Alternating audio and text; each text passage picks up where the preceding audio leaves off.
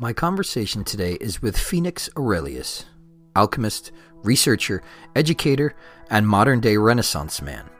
Truly.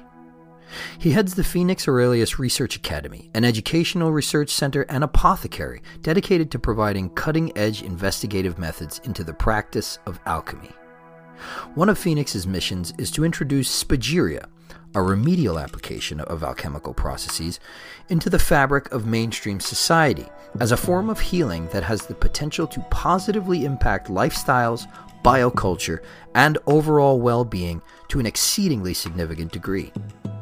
We sat down to talk about several topics, including alchemy, spagyria, and their effects on consciousness, not only through ingestion, but also and especially as praxis.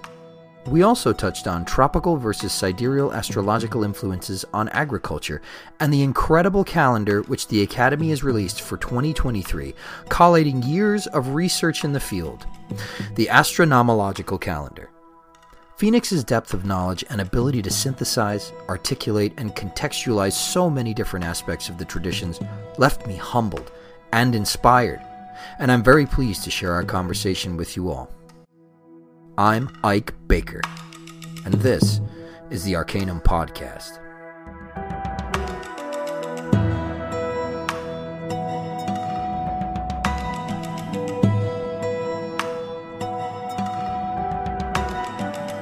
So I'm very interested in a lot of the stuff that you do. I am, I guess, kind of an amateur herbalist myself. I'm somebody I've been studying this stuff for longer than I even thought I had. I've been telling people since 2009, but I found these notebooks like 3 or 4 days ago they were dated from 2004, and they had a bunch of Kabbalah in it and stuff. So I'm like, wow, it's been that long. But the thing is, I'm relatively new to. I haven't given practical alchemy a shot, and part of the reason is that I already have many expensive hobbies, and and the other reason is that it was inculcated to me by one of my first, I guess you would call it, teachers in the Western esoteric tradition, to primarily focus more on spiritual alchemy, because of the nature of what I was doing. And so for a while, I was kind of scratching my head at practical, like lab alchemists. And now it's like, man, I've been missing out on something really cool for a really long time. Yeah, well, I guess it just depends on where you come from. I'm actually reading a book right now that kind of touches a lot on spiritual practices of alchemists from the 19th century occult revival until the present. And that's what you hear most of the people saying. Even Israel Regardie, before he went to study alchemy with Frater Albertus, was very much so of that opinion, and what's funny is that inside of those circles, I rarely see somebody that practices practical alchemy. And so all these guys are saying, oh, you should really just focus on the spiritual alchemy.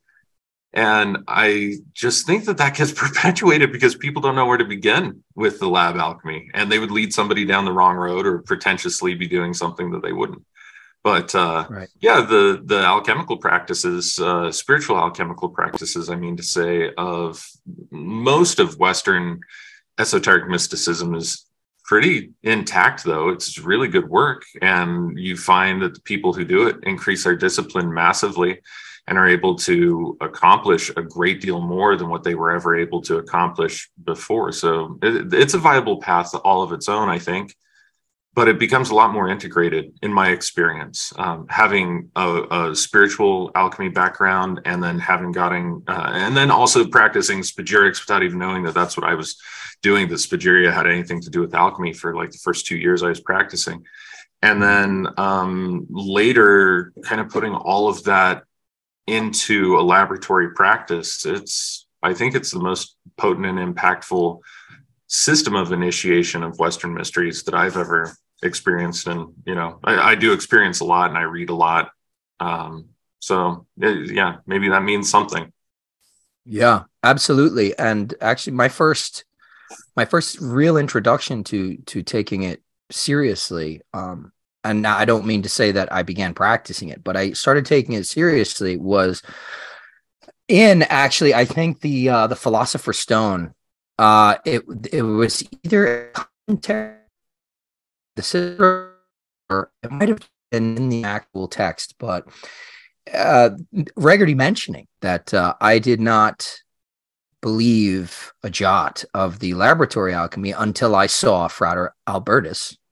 Yeah, do I think he either made the stone or he did the transmutation to gold. I think it was a transmutation to gold, and really won him over. And then shortly after that, as synchronicity would have it, I read something by Mark Stavish on his forays in practical lab alchemy, and the way that he explained it really made sense to me in that you're kind of creating this microcosm relative to your macrocosm and putting this plant material through and going through that journey with it, and but putting it through an alchemical process that you would like to have happen to you as well, and having that be reflected in the entire process, and then taking that into your physical organism as a spagyric. And I really appreciated the spiritual practice that accompanied all that stuff. There was a lot of prayer, there was a lot of meditation and that kind of stuff. And it's definitely something that I'm very interested in. And I think it's something worth talking about because I know a lot of people who just do spiritual alchemy. And I think I really do think that there is there's an audience for it that is just not, they don't know, like you said, I think you put it perfectly, they don't know where to begin. So where would you suggest someone begins? That's a pretty good question. Amorc had a system in the early 20th century, we're talking like the 1930s, where they would teach the first couple of degrees of initiation, but then they would also have classes available to teach people basic spagyrics and so on and so forth. And realistically, from about the time of the scientific revolution onwards, it's the Rosicrucian tradition that really encapsulated and preserved alchemy to the best of its ability. And so they took a lot of liberty with various spiritual practices and like called them historical. That happened a lot just during the 19th century in general with history and not even just metaphysics, but metaphysics ideas became very syncretic. People were drawing from all sorts of different types of sorts of inspiration, kind of creating something that worked for the time, but they would say, oh, this is very, very ancient, right? Like this comes directly from Egypt. And it's like, well, threads of it definitely do. The practices themselves, maybe not 100% historically accurate. It doesn't stand up to scholasticism all the time. Alchemy is no different than that. In fact, from the time of Paracelsus onwards, we have this sulfur mercury salt theory that pervades all of modern Western day spiritual alchemy.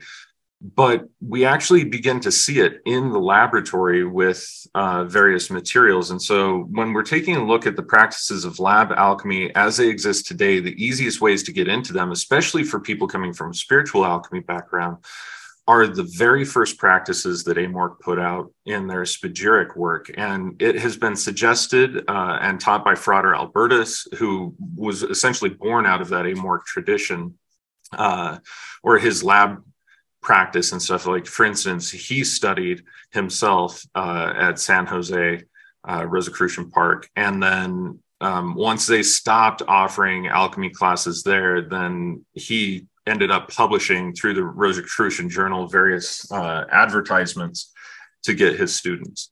And what that work typically looks like today are what are called spagyric tinctures. And the first step is to take 7 of them. Each one of them is made for one day of the week and corresponds to the planetary correspondence of those days of the week in the Western mystery tradition. So Saturn for Saturday, Sun for Sunday, Mun for moon days, so on and so forth.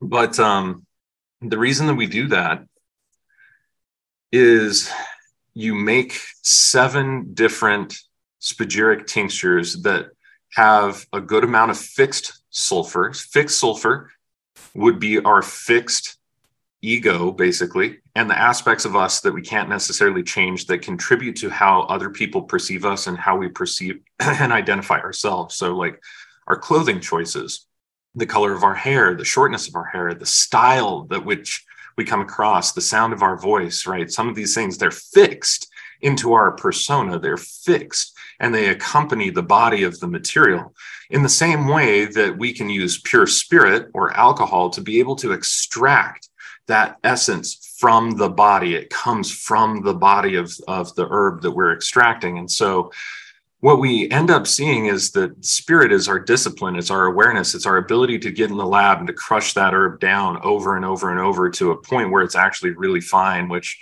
operating mortar and pestle just for the first few times in initiatic practice, I mean, you're sore and like crazy. I mean, your hand hurts, but you just have to grind those things. And you learn how to put time and effort into something that you ultimately use as a tool to develop quantum observation. Like it's like you recognize that plant actually is a quality of your psyche, because the whole concept since about the time of Pythagoras in Western metaphysics is really that you are everything externally, and that you are the master of that, being part of humanity. We are the most volatile of all of the beings, and we are made up of all of the different elements of metals, of minerals, of vegetables, of animal components, and we take and absorb all these things in. So when we're working with these members of the plant kingdom, we are actually working with a part of ourselves that we have already evolved through in order to be this pinnacle of humankind. And you're reawakening it, and you're putting it through a process, a sequential process of transformation, or even of exaltation. Doesn't always have to be towards the, ad perpetuante transformatione, as we'd call it, to the purpose of transformation. It really just needs to be consistent progress towards the exaltation and the pristine structure of that thing. And in making a spagyric tincture, you go through initiation after initiation after initiation with each different phase. And the further that you refine your substances and the more attention that you put on it, the more you get out of it. So that's why I always tell my students, the slower you go, the faster you get where you're going. But then it provides you with a physical substance that you yourself have made and crafted with this material, where you have through this quantum state of observation, identified it to be yourself or an aspect of yourself. And then you can take that perfected medicine to be able to volatilize, so to speak, the energy channels in the physical body to be able to operate within the framework of that planetary sphere's kind of archetypal energy within you. And so, when we talk about path working in Western spiritual esoteric work and navigating our way through as Chaim, or through the tree of life, the way that we do that in alchemy is by working through the plants and through different items of pharmacopoeia, and then into the animal realm and the mineral realm, and then finally into the metallic realm. And the amorc system basically has this way of creating items of pharmacopoeia and goals, so to speak, inside of your lab work that constantly keep you moving. And I personally don't think anybody was better at creating a system in this regard as Jean Dubuis was. And his systems of the philosophers of nature are the very best. So yeah, I think that it would be good to look into the old amorc curriculums if you could find them. If not, in my personal opinion, I think the Jean Dubuis material of the philosophers of nature is kind of where it's at, the best place to start for most people. That's brilliant. Yeah. Thank you. Actually, I think the philosophers of nature stuff it's online for free, at least a significant amount of it. I've looked into that stuff. So just in case anybody's listening, I'm pretty sure you can just go and download it. I'll include a link in the show notes. So you mentioned something about you mentioned that it's typically through spagyric alchemy. So spagyric alchemy, working with plants. A lot of people think alchemy, and right out of the gate they think metals, which is, like you were saying, kind of an attenuation of it. I think that kind of comes back to that whole idea of how frequently it's used as a spiritual analogy, and so Yeah. I guess they just borrowed the mineral aspect to kind of signify that kind of thing. But I know that you run a research academy based on all this stuff, and one of the goals is to integrate spagyric alchemy into our society. Why do you think spagyrics would be the best candidate within the alchemical sort of milieu for that? Well, two things. One, what the Amorc tradition refined and relinquished spagyria into was not the full, complete medical system that it actually is. Like Paracelsus wrote it as an entire system of medicine with its own systems of diagnoses, its own causations of disease, its cures. And by no means did any of the cures or the items of pharmacopoeia were they, first of all, restricted to alchemical lab work. There was a lot of energetic healing and psychic healing and other different types of things inside of that pharmacopoeia that even very progressive woo-woo individuals today would be like, wow, this was way advanced. Like, this is stuff people still aren't even touching upon or scraping upon in the modern day. So that's one thing. The definition of spagyria changed, and that was created largely because of this 19th century spiritual alchemist thing. And then when actual alchemists got on stage, they had a hard enough time even describing, like, what is the difference between, this work and these people's works. And again, the Amorc path work is highly syncretic, meaning that it doesn't stick with one alchemical author and just show all of the items that alchemical author talked about and then reproduce them, like just Basil Valentine, for instance, or just, Homer, Anton Kirchweger, for instance, from the Golden Chain of Homer. They drew from everything and kind of created a unique synthesis of different items of pharmacopoeia and coursework over time, which in its own right is brilliant. But that's what they ended up calling spagyria, was the herbal works that you take on first. Whereas spagyria, actually, the way that I'm showing it and the way that Paracelsus talked about it himself, actually, there is no barrier to just sticking with the herbal realm. So I guess that's one of the first things I wanted to clarify for listeners, is that when you hear the term spagyric, even amongst most of the greats like Albertus, Jean Dubuis, Manfred Junius, anybody who was born kind of out of that 19th century occult revival alchemical slant, they will call spagyria and relinquish it plant alchemy, but it really isn't. That being said, the first works that they call spagyric in those texts are really critical and foundational, because they start off at a level where you don't need to have a lot of specialized equipment or a lot of expertise in order to get into it.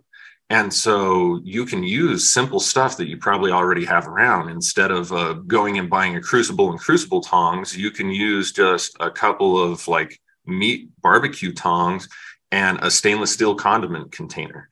Instead of using highly expensive flasks, you can now use mason jars, right? Like you can go and buy alcohol at 95% pure in many different states, and you don't need to be able to distill it yourself. So you don't need to go and buy a distillation setup and start off really big all at once. You can start off at kind of this very simple, approachable way that allows you to be able to make your 7 dailies with stuff that you probably already have around in your kitchen, in order to demonstrate the principles of these things and to be able to see what it is, even at those early phases, with an easy application of those principles, the quality and the virtues of the medicines that you make. And when you take those 7 dailies, the idea is that you make enough for an entire year of you taking them.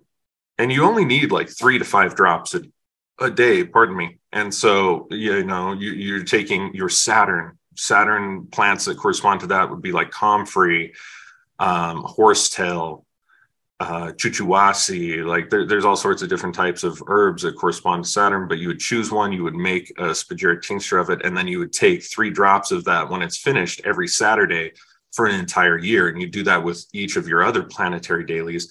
And that refines the physiological, the etheric, and the astral components of your being for an entire year with that planetary influence, so that you can begin to perceive more, so that you can move the traumas out of the way, so that you have more etheric energy and psychic capacity to work with in the first place. And and again, you have the entire initiatic process of being able to make it. And the thing that Jean Dubuis noted about alchemy that I really love, laboratory alchemy, is that it's like no other system of initiation that we know of, because it's a complete system of self-initiation. You can't fool yourself if you actually didn't make the thing properly, or it didn't achieve the result that you were hoping for it to achieve. You can't go to the next level. You may have done a lot of work, but you're not initiated into the next level. You didn't earn it. You can't deceive yourself about it, because the project didn't work. Only when it works can you move to the next level, type of thing. And I think that that's kind of really beautiful about it, and tells you when you're ready to move on. A lot of practitioners don't do that, and they try and get as fast through the herbs as possible and go into the metals. And I've seen more people lose their minds do that, because the herbs are volatile and they're safe. They have strong effect for a short period of time. So you have to keep taking them in order to keep up that effect. The more fixed the material is, let's talk about a mineral like potassium carbonate or potassium acetate or whatever. Now that's a mineral. It's not necessarily a metal, because it's acted upon by an outside agent that has catalyzed it to behave in a different way. It has its metal form in there, potassium. But if we go straight to metallic potassium, we're working literally with such a pure consciousness. There's only one element in that potassium ion, and that is potassium. And so it is so pure, whereas an animal material is made of dozens and dozens and dozens of different metals and minerals, which minerals are broken down, less fixed forms. And then plants, same thing, dozens of minerals and acids and reactive gases and all these things. And humans were composed of the very most of all of those things. And so, when you work with metals, you're working with the very core elemental substances that minerals and eventually plants and eventually animals and then eventually humans come from. And it's such core identity aspects that you really run the risk of losing your mind if you get into the work and try and progress it too fast. There's a reason why Amorc set those processes out. And it's not just to keep learners, going slowly. It's because if you follow this, it will actually lead you through a system that opens up the energy channels in the appropriate way and in the appropriate time. So, yeah, I think something that gets lost a lot in the Western esoteric traditions, even in, like we say, spiritual trajectories of initiation, is the idea of etheric energy. We dance around it quite a bit.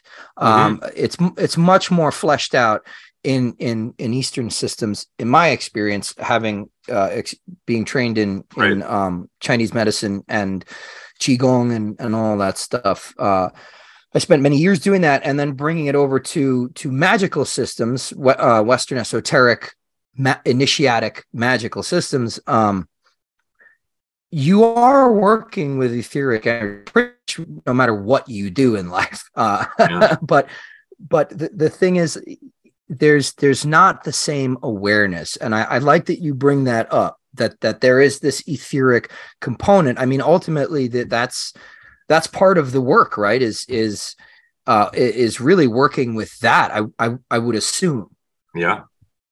Well, it depends. Like by the time the Rosicrucians in the early 20th century, which are definitely the traditions of Jean Dubuis and Frater Albertus, and kind of the tradition that even my own work was born from, I've started to go back and revert back to a more historically intact form, specifically focusing on spagyria in my own personal lab work, in my own professional, especially. But the system that I was born out of They get you to do practices that essentially achieve the same result as if you were to be performing Neigong or Qigong. Because when you were watching a distillation, first of all, there actually is the ceremonial movement of all of the pieces. You move slow because the glass is thin and also because the substances are precious. And so if you move around quickly, you risk spilling them, breaking them, shattering the container. You can't do that. And it's a very same concept within the movements of Qigong and how you draw energy, how you breathe. All of these things are critically important. And in proper laboratory alchemy, you will end up doing the same thing, moving very slowly, deliberately setting the thing up.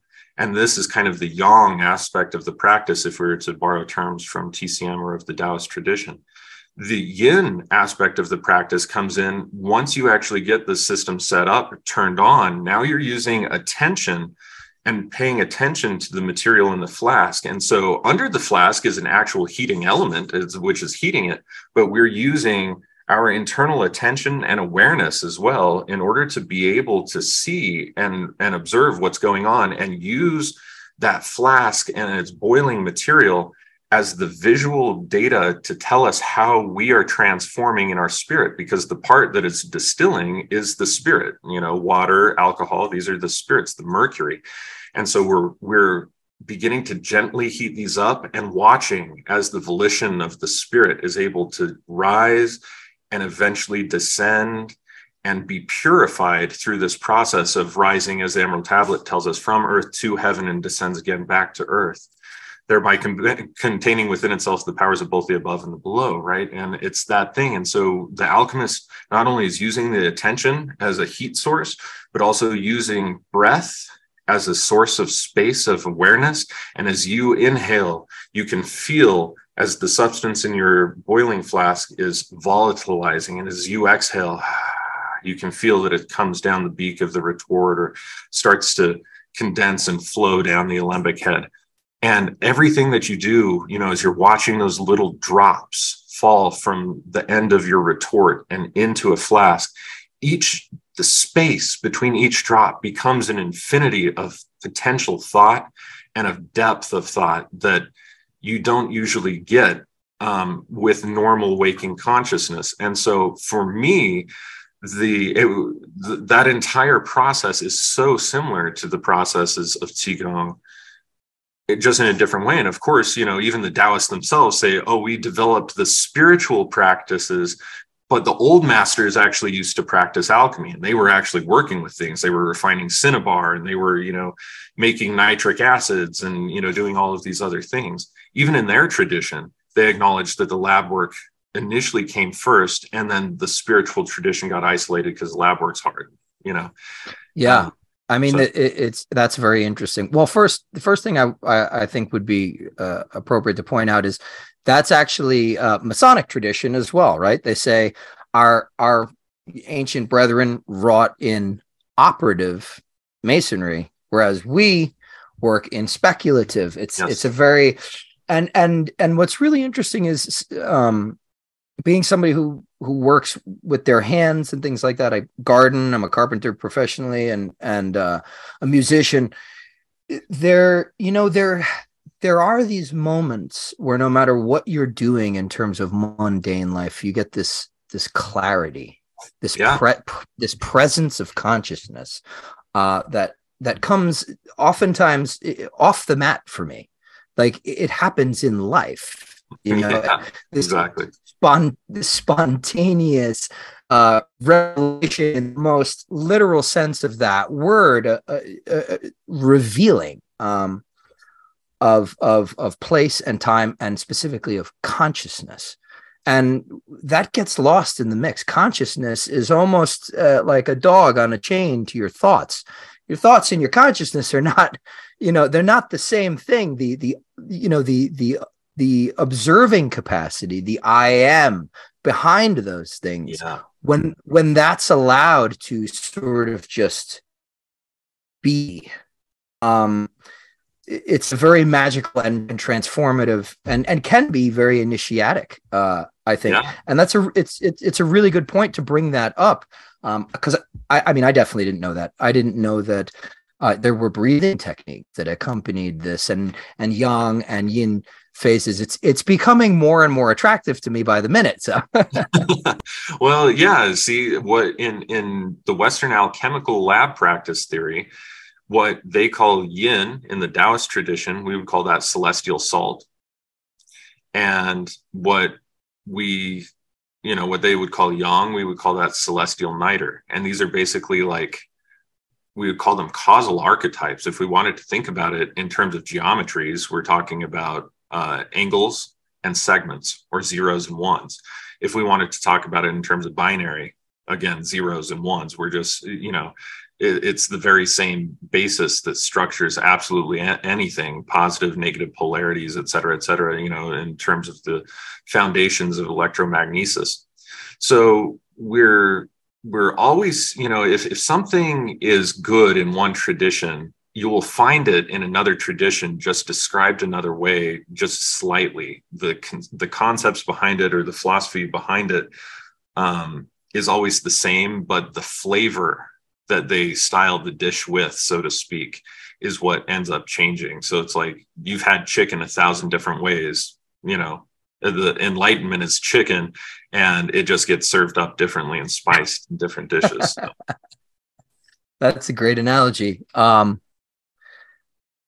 So going with what you're saying, this is a problem that I've had, right? Because even in initiatic traditions that focus on the spiritual stuff, you're left with a few alchemical terms. Well, more than a few alchemical terms, symbols, diagrams, tracts, treatises, personages, events, right? There's this whole alchemical history that we want to cleave to, and in this part of the tradition, but you don't really get much until you go and learn about it yourself. And one of another issue, again, is when I am studying alchemy and the alchemical tracts, the source material specifically, I feel like when Alice in Wonderland is in that really, really weird forest right before she meets the Cheshire Cat, there's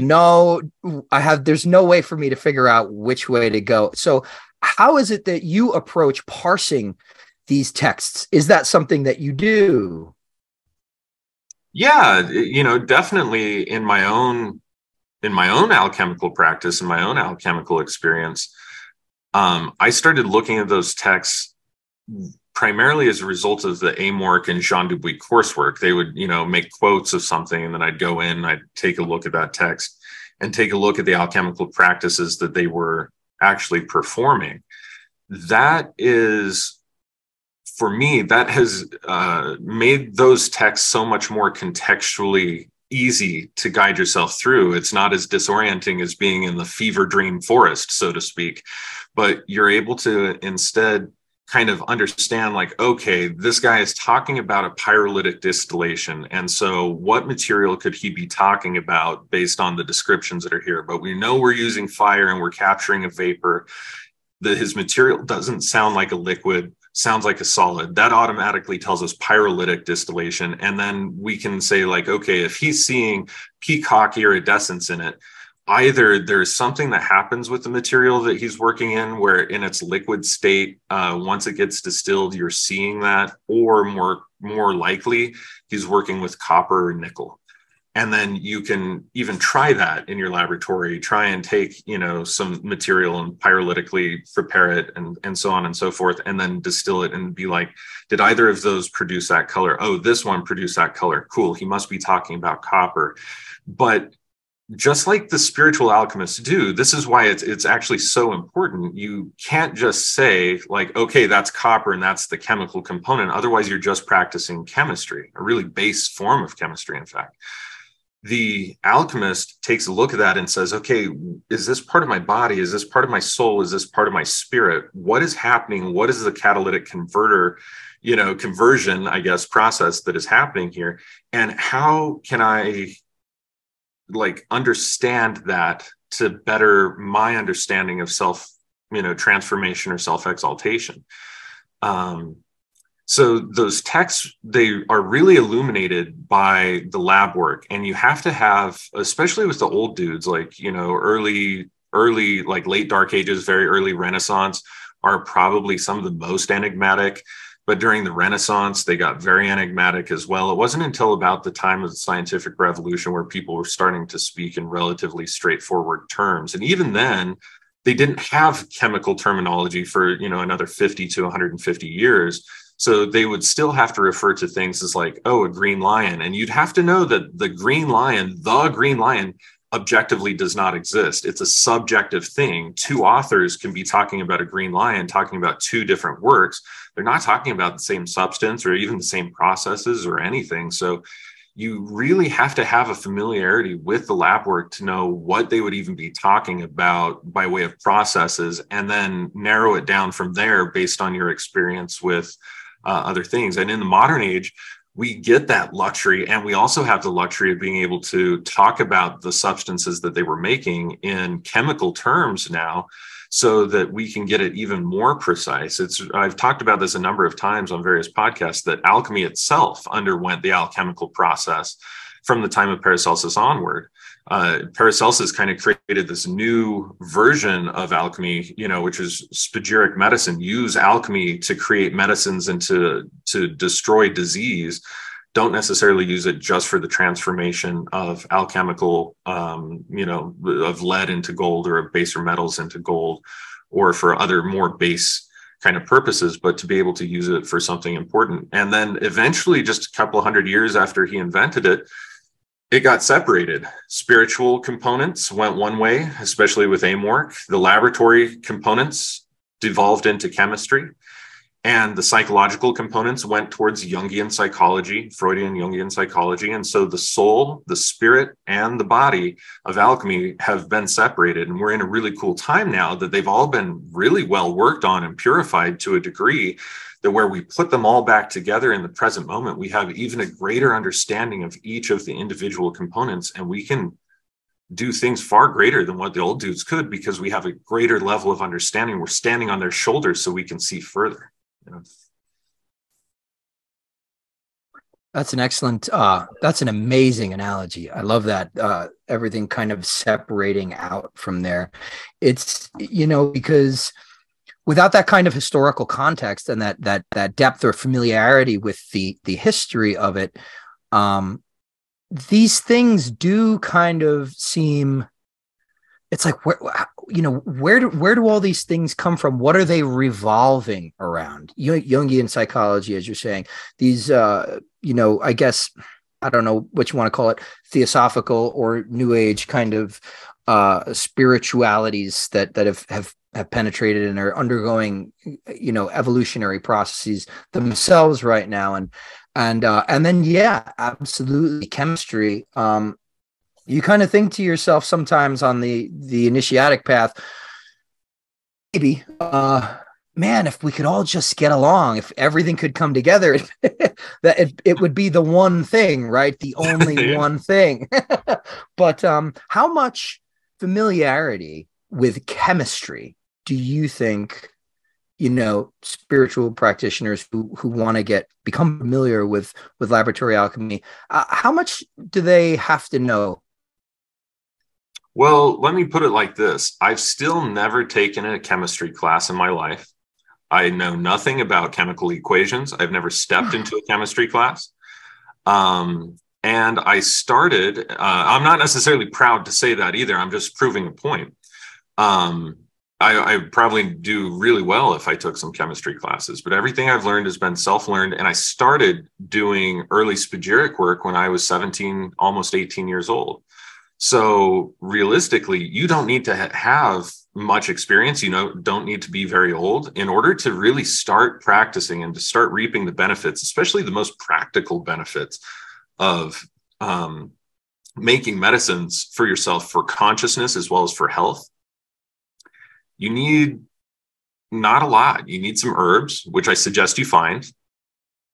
not necessarily go out and buy them if you know you're so busy that you can't go out and find them, or it's a wrong season and you're really looking to get started or something like that. That's one thing, but it's always better to find them and let the herbs speak to you. You're going out looking for herbs, but then you might find one. Especially today, it's cool because you have, you know, phone apps. It's like, oh, what the hell is that? Oh, what the hell is that? And it'll tell you straight away. You don't have to, like, you go to the library and check out plant identification books and, you know, toil to find out what it is. You can just find it out relatively easily. But then, you know, it's like, oh, all the shit grows in my yard. Like, what's this? Oh, that's plantain leaf. Oh, and plantain is good for, kidneys and skin and blah, blah, blah. I have all these skin breakouts. You'll find like 9 times out of 10, the quote unquote weeds that are growing in your yard are actually the medicinal allies that are saying, you could use us the most. You have these physical characteristics that show that you are lacking us. Take us. We have the planetary frequency that you need. And so, you know, if you have like a lot of, you know, wild carrot growing in your yard, or if you have a lot of dandelion, I mean, tons of people have dandelion. And I'll tell you, the people that have the most dandelions in their yard are usually the heaviest drinkers, or those who are taking drugs, opiates, etc. Because it's like, help us. We got the liver thing. We got it on lockdown. Like, you can't go wrong. Any part of us is going to work for the liver. Like, no matter what, just take it. And people don't. But that's the concept, is like, listen to nature, realizing that the world around you, you are just inside of a large flask that is centrifuging around a large heat source. And essentially, if you pay attention to that and realize like, oh, all of these things around me are also components of me. They're coming from within me. And I am also just like being created in the mind of another. I'm really just like a molecule in even a larger macrocosmic structure, and so on and so forth. You can begin to identify the things around you, and you find that you have all of your 7 planets, all of your 7 dailies that you need immediately, sometimes not even further than your own yard or 150 feet from your own house. So it's important to kind of look towards those things. And then you need some mason jars, stainless steel condiment containers, something to burn with, you know, just a little fire pit. I like to use a rocket stove, actually. It's much more efficient and it gets hotter temperature, and you don't put out as much exhaust either. And a couple of like small pieces of equipment. So like, people can start with no technical knowledge, no chemical knowledge, nothing. If you can burn some things, and if you can make tea slowly, then you can definitely start with Spagyria. And it's cool because each different item that you make can draw you in a little deeper and say, you know, in order to undertake this work, which I feel I could do if I wanted to now, is I need to buy this little piece of equipment. How much does that cost? Oh, it's like $60 for me to get a small retort. Cool. I'll buy that. And then I can do some base distillations, make some more complicated items of pharmacopoeia, you know, to work on different structures. Or I can start to, you know, for a $600 investment or whatever, I can start to distill my own essential oils for my own work, and so on and so forth. And so that's kind of the way that I got into it, was tiptoeing into it, doing things for a long time until I felt that I could move to the next level, and then finally moving to the next level. And my first distillation kit was a teapot, and duct tape, copper tubing, and an empty 2-liter bottle. That's what I used. So, you know, you don't have to know much about much, and you don't even need to have much of an enterprising MacGyver type ingenuity, because there's, you know, like Ask Jeeves and all of the other things that have existed since like 2004 or whatever, when I was a kid, that you ask, you know, simple stuff like, how do you distill something? And it'll show you, and then you'll get all sorts of pictures. I mean, you don't even have to be a MacGyver and put things together anymore. You just look online, and there'll be other people who have done what you wanted to do, and you can learn how to do it. And there's even multiple places to buy really cheap, affordable labware these days when you do want to expand. So yeah, most people, I would expect, have no chemical knowledge, and that should not bar somebody from getting into alchemy. The ancients didn't have much either. Yeah. Well, that's very encouraging. Makes me take heart. I would never have guessed in a million years that you have no formal chemistry background. So yeah, I mean, I guess it's like anything else, right? The more you put into it, the more you're going to get out of it. And it seems like the people who have made an earnest start at it get, like you're saying, do get drawn in. I started I started herbalism a couple of years back. I've distilled essential oils and hydrosols and things like that. And of course, obviously tinctures and teas. Yeah. And in Chinese medicine, we do those 3-hour decoctions, right? That slow tea. But the thing, like right now, it's getting close to planting season. So we're starting seeds and stuff like that. We have a grow room and a grow station here. And a couple of beds. One thing that I've kind of been curious about over the years, and I've actually gotten a few people to, they've just randomly asked me recently, in terms of astrology, right? Let's say you want to go by moon phase, that's really easy, or you want to do, you want to do day and hour formula for harvesting or for transplanting or something like that. The thing is that there's a lot of competing references and stuff like that. I mean, how do you deal with stuff like that? Do you deal with stuff like that? What kind of references do you use? Yeah, that's a really good question. In fact, I initially started off with the references for the salt, sulfur, and mercury hours and charts from the International Alchemy Guild, which are all based in the Rosicrucian tradition that Amorc put out many, many years ago. So those are very common. You'll see those without much discrepancy within a lot of Western, especially like somebody from France in the Kabbalistic order of Rosicrucis and somebody in Amorc are going to have the exact same charts. Like it's pretty clear from Germany westward, that tradition within the Western esoteric mystery traditions these days. That's the way I learned. Eventually I grew into learning more about Paracelsus' work, and Paracelsus put down all of the astrologers of his day. He hated their form of astrology and told them that tropical astrology was entirely fake.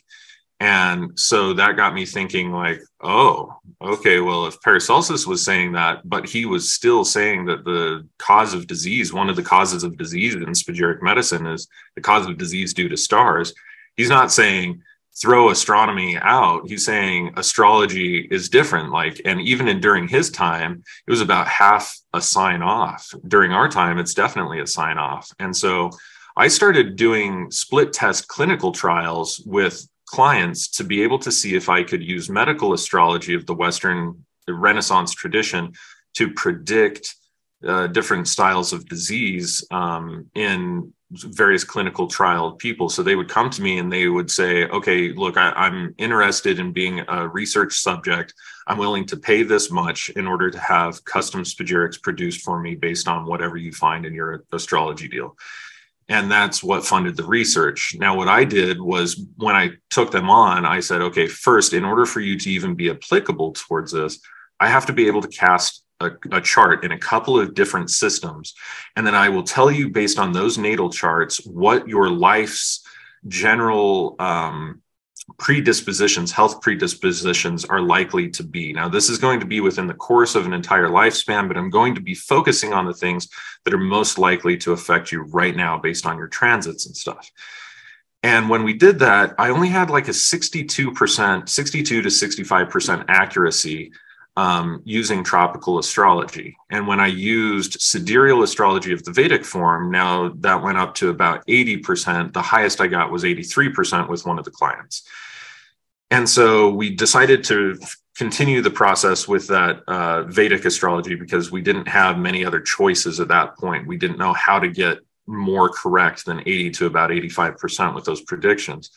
And we found that the systems of correspondences that we would find in texts like Nicholas Culpeper's and, of course, there's Dennis William Houck has his own version that he published through the International Alchemy Guild, which I was using at the time, of herbs and foods and materials that correspond to these planets, and then simultaneously preparing those under the planetary hours charts that we would find. And in all cases that we would harvest the medicines or grow the medicines under those planetary hour charts as well.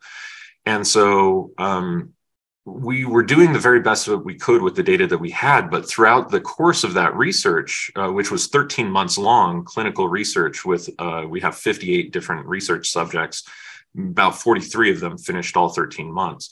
So the data indicates that basically the planets and the planetary charts and the hours and things like that did not actually, like the substances we were making, or maybe the way that we were talking about the herb itself and its planetary ruler, it didn't seem to have much effect, or it didn't eliminate in all cases the cause of disease due to the stars that we were looking for based on that research trial. And so we knew that we had to hit the drawing board again. And eventually I saw Nassim Harameyn's video of, here's the sun, and it itself is catapulting through space. And we're not just going around the sun like this in the 2D model. We're kind of going like this. We're corkscrewing, and the sun is constantly moving forward, and we're, moving and like keeping along with it. And that got me thinking about different styles of charts and so on and so forth, until eventually I ran into Alchemiculture's work of masteringthezodiac.com, and he practices what he created as true sidereal astrology. It means that it's the exact same as astronomy. If I look up into the sky and I see Jupiter or Venus, the constellation that is directly behind them is the constellation that Jupiter or Venus are in. Now, for years up until then, I had also been practicing biodynamic agriculture, which uses a pretty similar system. The main difference is that with Athens' system of true sidereal astrology, we take into account the little sliver of Ophiuchus that exists along the ecliptic as well. The other thing is that the constellations are not equal in size. Just 1 second here.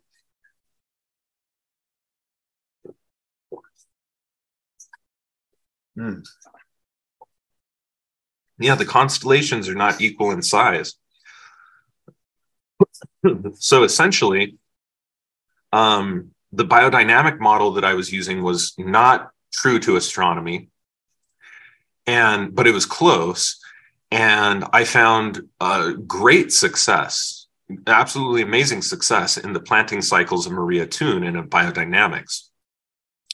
And I had experienced virtually the same things that Maria Thun over a 30 or 40-year career had published and talked about, noticing as well that things that are leaf plants, like lettuce, for instance, if you plant them during a time where the constellation is in a water sign, then you will get the best results. So if you plant with, plant your lettuce when the moon is in Pisces, especially because it's an above ground harvest, you would ideally do that during a waxing cycle of the moon. So moon in Pisces, waxing cycle, best time to plant, transplant, sow, etc. Then you will be able to see really extraordinary progress inside of that plant. And you don't usually want to harvest lettuces under a moon sign, under a water sign. Just because they will go bad fast. So unless you're eating them that same day, in which case they have a greater sap content, they're better for you. But for storage, you should do them on an air day, harvest them. But aside from that, it's pretty cut and dry that harvesting, planting, transplanting, etc., under one of the signs that has an elemental correspondence that corresponds to either the root part, the leaf part, the flower part, or the fruit or seed part of the plant. And so I'd experienced good success with that. So when I found Athens' work, what I started doing was taking account of where the moon actually was in the sky, not as you can calculate it, but as it actually is, because his calculation is damn near exactly the same. The only difference between astronomical positions and his positions are that the constellation of Aries may begin here and Taurus doesn't begin here. And in the sky, that takes the moon, 30 minutes to move from the last star of Aries into the first star of Taurus, let's say. For astrology purposes, for everything except the moon, we have to draw a midpoint and say that that is the cusp. And so anything within a few degrees here and a few degrees here of that cusp are considered a blend of energies. That's the only difference that you're going to find between his style of astrology and astronomy. And so we started running more tests, plant tests at this point. And we did them in aquaponic environments. We did it with our beyond organic, like regenerative no-till cannabis production. We did it with, I'm trying to think, we did like carrots and tomatoes and a couple of other things in soil tests as well. And we found that that completely took care of all of the discrepancies that I had had in the past with the biodynamic calendar. And so I started extracting herbs according to that as well, and found the very same thing. If I extract a plant like that, I'm harvesting its leaf, say like lemon balm, for instance, its leaf and its stem. If I do that, I get a greater yield of 2 to 5% almost always on the extraction. If I do that on a day that corresponds to a leaf, which is going to be a water sign when the moon is in a water sign. And so we transplanted a lot of those principles and were able to flesh them out and prove them. Because they differed, though, we ended up referring to those as alchemiculture processes and times and alchemiculture tables. What we started doing was saying, okay, what happens if I use things in a tropical system of astrology and calculate the ideal times, and then do it versus this new system that Athen had? And we were constantly showing that between tropical system, biodynamic system, and this new alchemiculture calendar, we had much greater success with the alchemiculture calendar and concepts.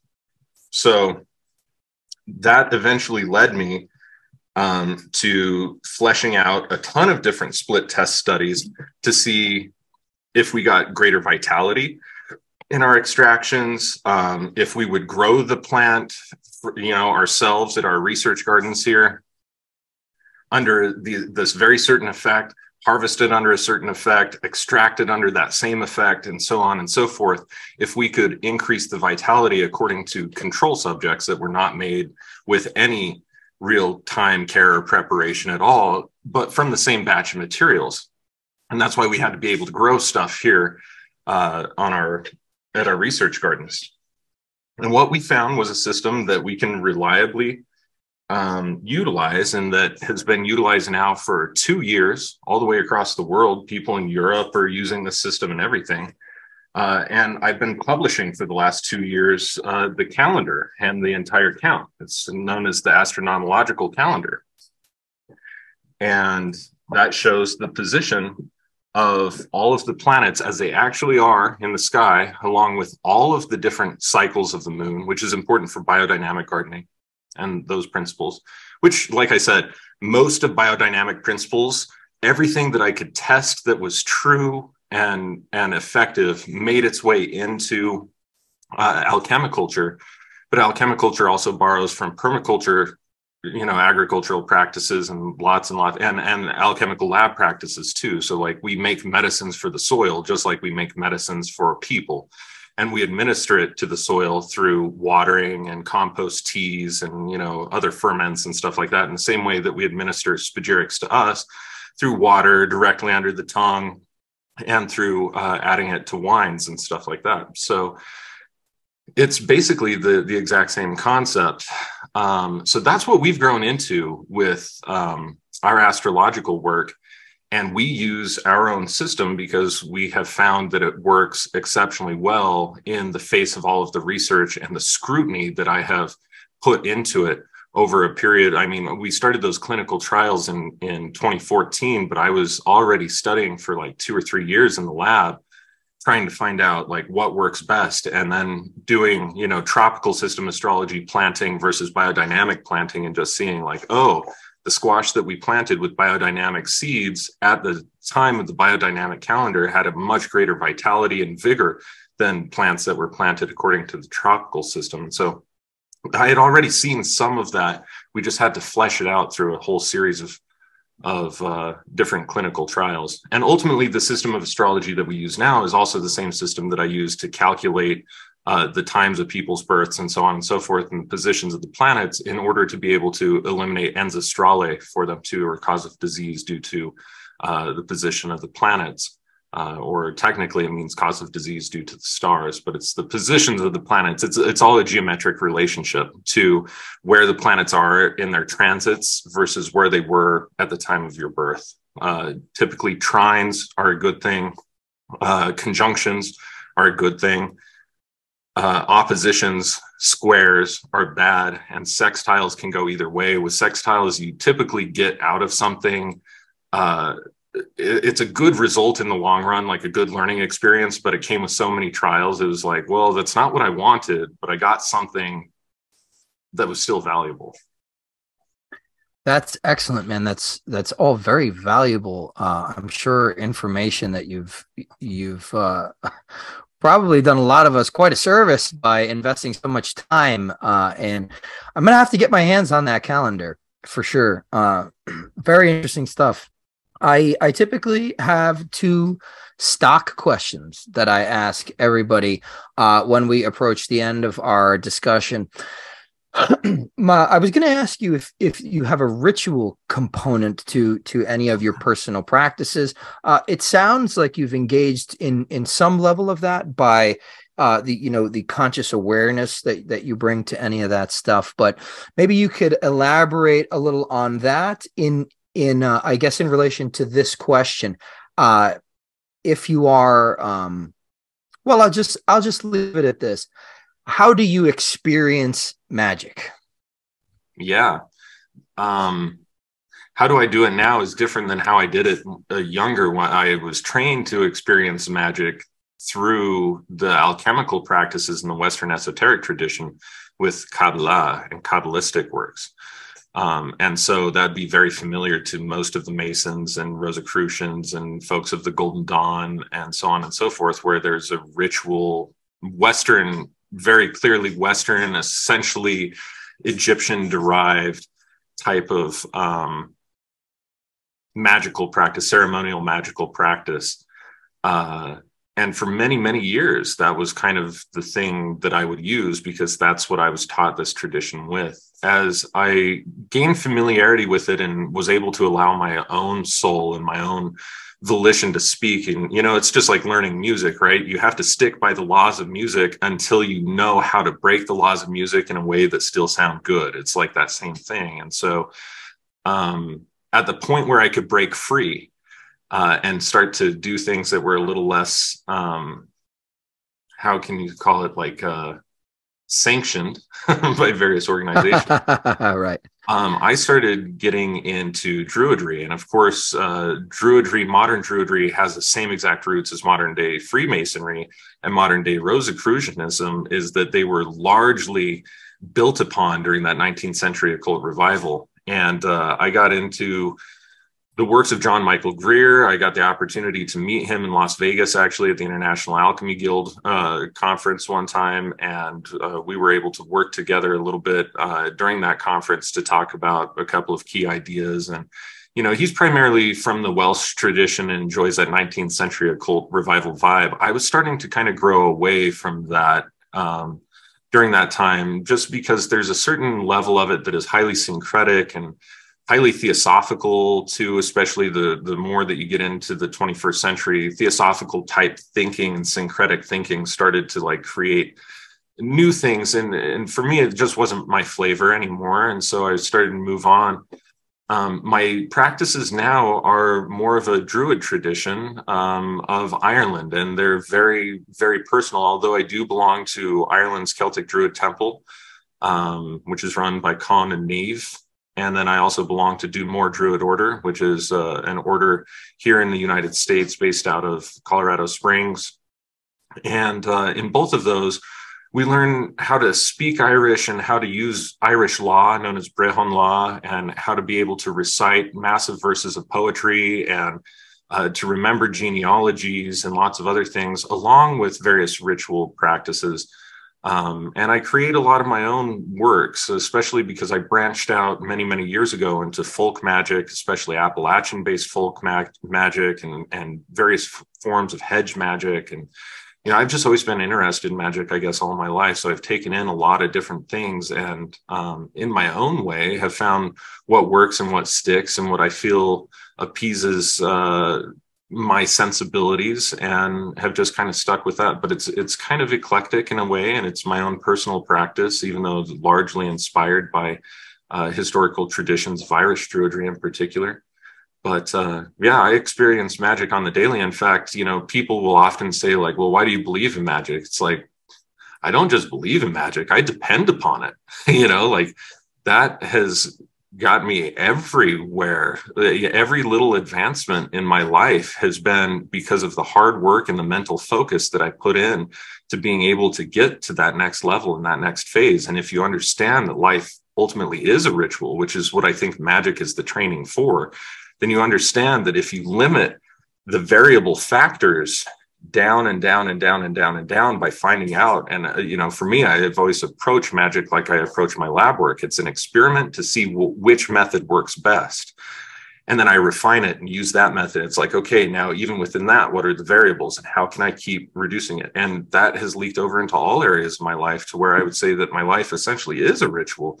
From waking to sleeping, I'm constantly doing things that help me to attain the results that I want to be able to attain. And I use the same forces that I would use in ritual in my waking life to be able to attract those things to me. So very well put, man. That is I think a beautiful perspective. And it's one that ultimately I think is hard won. You have to have put a lot of serious time into this particular work in order to derive that kind of the way that I put it to students is that it's similarly to what you were saying, because especially nowadays, everybody wants to be an expert, but nobody wants to do any of the actual work because of things like Wikipedia and stuff like that. And don't get me wrong, some people are gifted, but yeah, at first you have to practice magic like music. You have to learn the scales. You have to learn the modes and the notes and all that stuff. And because it's something you do, but eventually, like music, it will be something that you are. You just, you'll be able to improvise in the same way, moment to moment to moment, and to be able to, I've never heard it even put the way that you put it, to view life as a ritual. I think that that's incredibly beautiful. It touches on all sorts of things having to do with both order and spontaneity in our universe, free will and determinism, and just riding the opportune kairos, the time and the moment. So that's a brilliant thing to say, at least in my humble opinion. Very cool. Yeah, the last question that I ask everybody is, so everything that we've spoken about this evening, we've covered quite a bit of ground. There's a lot to chew on. For anybody listening to this episode, what 3 books, podcasts, seminars, what have you, in any media, give the listeners, if you please, 3 recommendations for, I guess, extracurricular learning on alchemy or anything we've touched on this evening. Cool. Yeah. For those that want to dive more into an integrated approach to alchemy, meaning that like psychological, spiritual, and laboratory being all kind of one, ironically, the very best book out there is called The Complete Idiot's Guide to Alchemy. And I love that book. Dennis Hauck wrote it. It's not like, I wouldn't say it's a complete view of all lab alchemy practices, but it doesn't pretend to be that either. It kind of shows a wide perspective of modern laboratory practices and where the psychological and spiritual work fit inside of those lab processes, so that whatever type of alchemy you begin to practice, you can do it with a greater knowledge, understanding of all of the other components that kind of go along with it. So that's a really great foot in the door. For those who want to take their lab alchemy practice just a little bit deeper and learn how to integrate those types of things, either of the books by Robert Allen Bartlett are great. He has The Way of the Crucible, and he also has a book called Real Alchemy. Both of those are absolutely fantastic. Before him, There was, well, I guess there was one by Brian Cote-Noir, which is really abbreviated. It's great once you practice, because then you're like, oh yeah, in plain language, he described it. But when you're just starting out, it's too plain of language and it's not detailed enough. So Robert really makes his work detailed enough to help get you through the work and to understand what's going on. And then the other thing that I can never suggest too highly is to get the works of Jean Dubuis. Reach out to me if you can't get them. support@phoenixaurelius.org. And I can set them up in a Google Drive with the public share folder if you guys, if we get enough interest. But you should be able to find PDFs of those pretty quickly. And there is actually a physical copy that is available. I've got it on my shelf over here of Spagyrics, the entire coursework, which initially was like volumes 1 and 2, published by Triad Publishing. Those are kind of rare to find physical copies of the Triad Publishing, but the new version is even better, in my opinion, because it includes a lot of coursework that was only published in French, and it has all of the English coursework, which was translated by Patrice Melezé, as well as new translations of the French work, which make it even more complete than the ones put out by Triad Publishing, in my own experience. And the basis of esoteric knowledge, or I think it's called the Foundations of Esoteric Knowledge by Jean Dubuis, is kind of the Western primer, Western esoteric primer, that even if you've been a part of Western esoteric organizations or fraternities, et cetera, for a long time, it would be a good idea to read that in particular, to give you the idea of what flavor of esoteric terminology and practice, which is very Kabbalah heavy, that Jean Dubuis will constantly refer to in the rest of his alchemical works. And, he goes all the way through making the red stone through the Flamel pathway. So you start with herbs and move your way on up through successively more difficult laboratory processes, as well as going through, and they're very nonlinear too, which is an interesting thing. It's nonlinear. It's like based on the teachings that he has, to get you to a point of really solid familiarity with alchemical corpus. I would just advise listeners not to think that, not to mistake those works for what Jean Dubuis wrote about them for. He wanted to be able to say, okay, we've published this. Now, once you're done, you're done. You're a really good alchemist. You're not a master alchemist ever. I wouldn't consider myself a master alchemist. I wouldn't consider, Robert Bartlett doesn't consider himself a master alchemist. Other people might look at us and say things like that. We don't say that about ourselves, though, because no matter how much those books have shown you, they're still just scraping the surface of all that there is. They're just showing you the rules, and the rules end there. Now it's time for you to go out and explore, make new rules, bend the rules, find what happens in different situations, mix items of pharmacopoeia, and figure out new things, So, yeah, those three would kind of be the next platforms. And for folks who are interested in staying in a vein of more modern research, because I take my stuff very heavily out of the esoteric tradition, because I can't show that it's perennially true or objectively effective outside of the systems of initiation that it's meant for. In terms of practical medicine making, I do have a podcast. We are coming back with the new season. It's called the Alchemiculture podcast.